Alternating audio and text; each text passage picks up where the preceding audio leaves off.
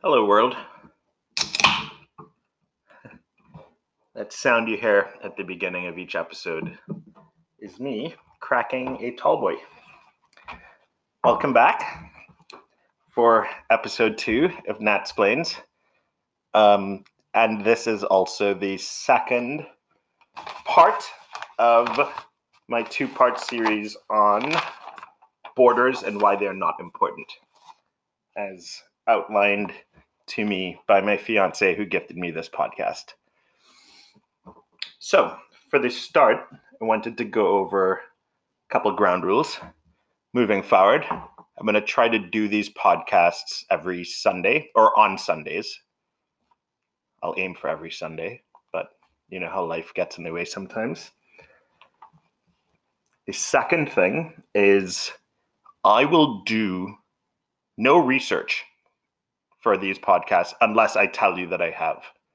So everything that you hear is information that I have already stored in my brain, which I think stays true to the vision of what my fiance hoped for with this podcast. But even yours truly doesn't know everything. So from time to time, I may need to do some research. I will let you know when I have done research in advance of a podcast. Third, the quality of the first episode was not the best. There were lots of ums and you knows and shuffling around. I hope you can already hear that I'm aiming to improve on that in this episode. And as we move forward, I'm sure that the quality will continue to get better. But I'm aware, I'm an amateur. It's a work in progress, and everyone's along for the ride.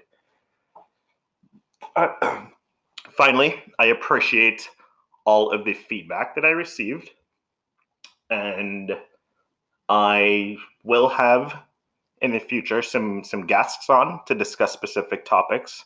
Many of my friends were interested in coming on, and depending on the topic they will be on. I also got substantive feedback. It's appreciated. Keep it coming. At the end of the day, this podcast isn't a democracy, but I welcome the feedback. So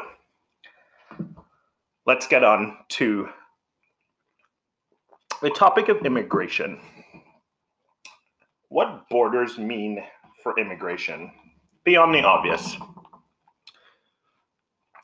We don't often talk about the human consequences of borders. I'll start with an axiom that I haven't read anywhere. It's something that I've long maintained.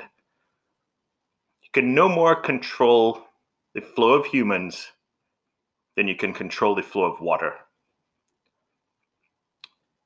You can't stop somebody from moving to a different town, a different state or province, or a different country for economic circumstances.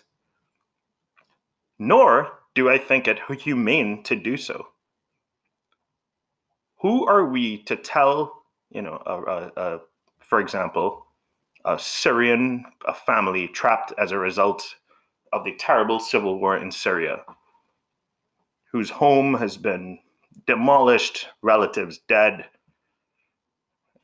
who knows what other horrors have been inflicted on them, that they must stay there. They shouldn't move. They shouldn't try to escape that country. They must stay there because they were born there. And these borders that the British and French drew, 100 years ago, mean that you must stay there. So you can't leave there in search of better opportunity because of these lines, these artificial lines that have been drawn on maps. It's inhumane. And we see the human consequences with, for example, refugees, not just from Syria, but from Africa, not just refugees, migrants in search of economic opportunity who are forced to try to get to Europe by crossing the Mediterranean with human smugglers who charge them their life savings, and they're herded onto these rickety boats, and we've seen the horrific consequences of that. people drowning and whatnot. The illegality of migration by unskilled labor or people from countries that the West don't approve of creates a situation similar to what the illegality of drugs does, where you have middlemen who profit by trying to match supply with demand because supply and demand can't meet naturally.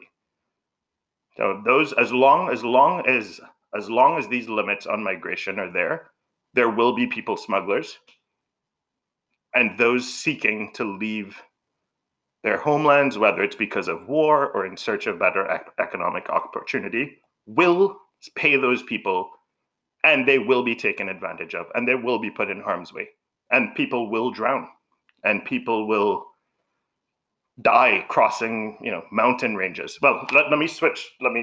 That's a good place to switch. For much human civilization, for all of it actually, the borders that we had that prevented migration flows were natural.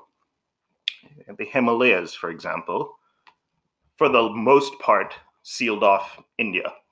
For the most part, there were migrations into India. You have the Sahara in Africa, mountain ranges in Europe. You got the picture. By the way, I recommend a book called Guns, Germs, and Steel by Jared Diamond.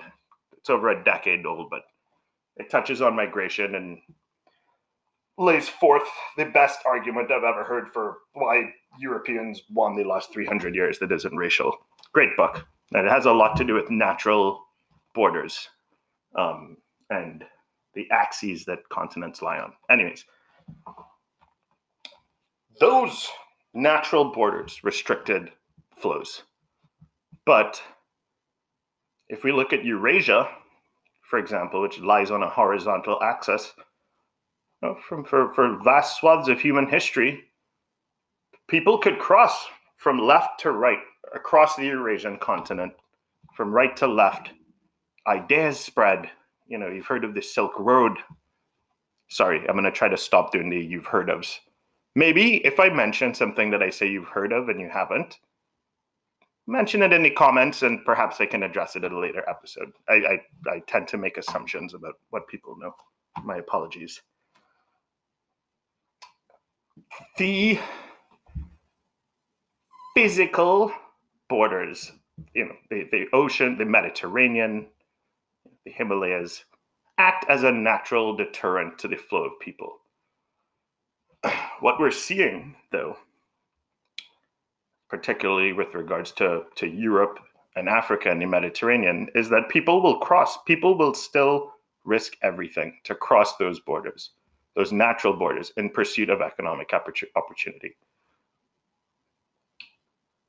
I think that we should respect those natural borders. I'm not calling for making it easier for people to cross the Mediterranean, but I guess what I'm saying is that a more just immigration system, one that factored in the human costs of this permanent illegality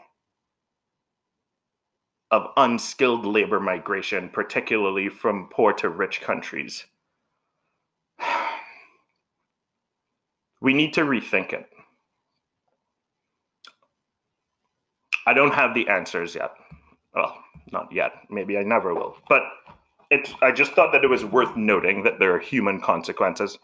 Let's also talk about my current neighbor to the south, with the madman president who's hopefully on his way out, locking up Mexican and Central and Southern American families at the southern US border, separating them, trying to make conditions at the southern US border so unbearable that it deters migrants from attempting to cross. And yet some still do. Lost in the debate, to the extent that there is one, I guess there is, about the southern border of the US and what policies are humane or inhumane. is the fact that migration flows from Mexico have been in a long-term decline since the Obama presidency, if not starting in the Bush administration, as I recall. The reason for that was improving economic conditions in Mexico and beyond to South America. So one of the best ways that we can stem economic migration, people leaving one country to typically a poor country to go to a richer country, is by improving the economic conditions in that, in that poor country. I don't have the GDP per capita statistics for Mexico or South America generally in front of me, but I believe that I should have done some research on this one, but I'm quite certain. Google it. There was generally an improvement in the welfare conditions of Mexicans in the 2000s. Some might attribute that to NAFTA, some might not. Either way, migration flows have been in decline from Mexico, which obviously is the only country bordering the US southern border. I know that includes people from other countries, and that decline precedes Donald Trump. And it precedes Obama's deportation policies, where there was actually an increase over Bush. It is a result of improvement in economic conditions in Mexico and beyond as we go further south. So we don't need borders to do that. We can help our fellow brothers and sisters in other parts of the world by loosening trade restrictions, by improving and increasing the flows of foreign aid. There are a host of ways. That's for another episode. Anyway, I think I can stop there on immigration. One more topic, which was raised in some of the comments that I received. COVID and the role that borders have played or not played in controlling or not controlling the spread of the pandemic. In Trinidad, where I'm from, one of the countries to which I call myself a citizen, we seem to have done a decent job controlling the spread of COVID, or at least limiting its expansion within the country, essentially by shutting our borders down to most, if not all, international travel. It seems to have worked. But there are human costs. Well, first of all, COVID is still in the country. Perhaps it's not as rampant on a per capita basis. Human costs, such as, I wasn't able to go home this Christmas. Okay, no big deal. But, fine. I'm fortunate enough that we have enough technology that I was able to see my family and we were able to enjoy a good Christmas. I've heard horror stories, though, of citizen residents of Trinidad being stranded overseas for months. I think some still haven't been repatriated home. That's a human consequence of closing your borders. And unless we're arguing for a return to, well, not a return, unless we're arguing for a turn to a world where everyone is locked in their own quote unquote nation state or country and unable to move, then border restrictions such as those imposed by Trinidad are going to impose a human cost. I mean, I don't know how many people, for example, are stranded in the US who were on visitors' visas who can't work there legally.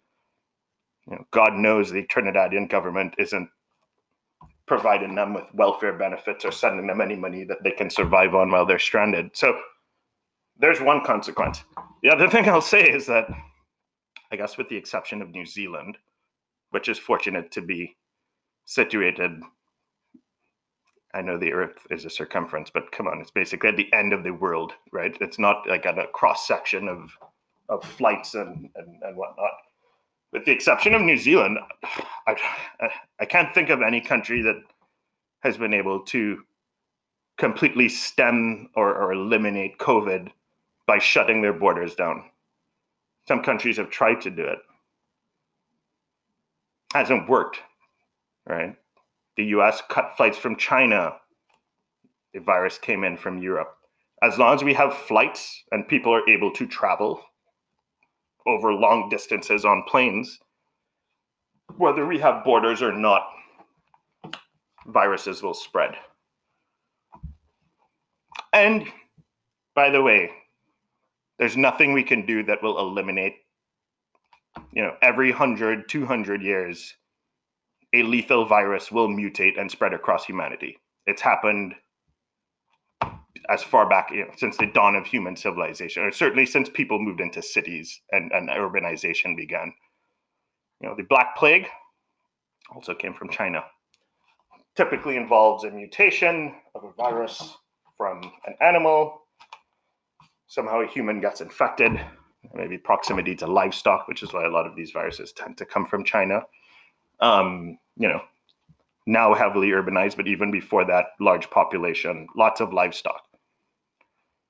It's not like a racial thing. It's just that they have a huge amount of people and they like to eat meat. And, well, sanitary conditions can be improved, but that's another story. So viruses are a part of human life. They always will be. We will never eliminate them.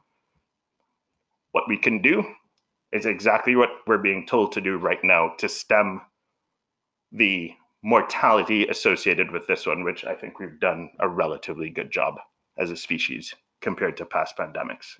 Obviously, there's lots of ways that it could be improved, but by and large, billions of people have voluntarily stayed at home, worn masks, and as a result, we're seeing death rates that are, well, let me not say death rates, but the fear was that our ICU bed capacities would be overwhelmed if everybody got the virus at the same time, and that has not happened. So to an extent, the physical distancing and the quarantining has worked, and it sucks.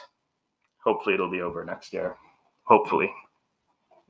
But viruses ain't going anywhere, and borders, no borders, has nothing to do with them. Okay, I think I'm going to wrap things up there. Thank you for joining me, and I look forward to doing more of these, and I hope that the quality of this one exceeded my previous attempt. Happy Sunday.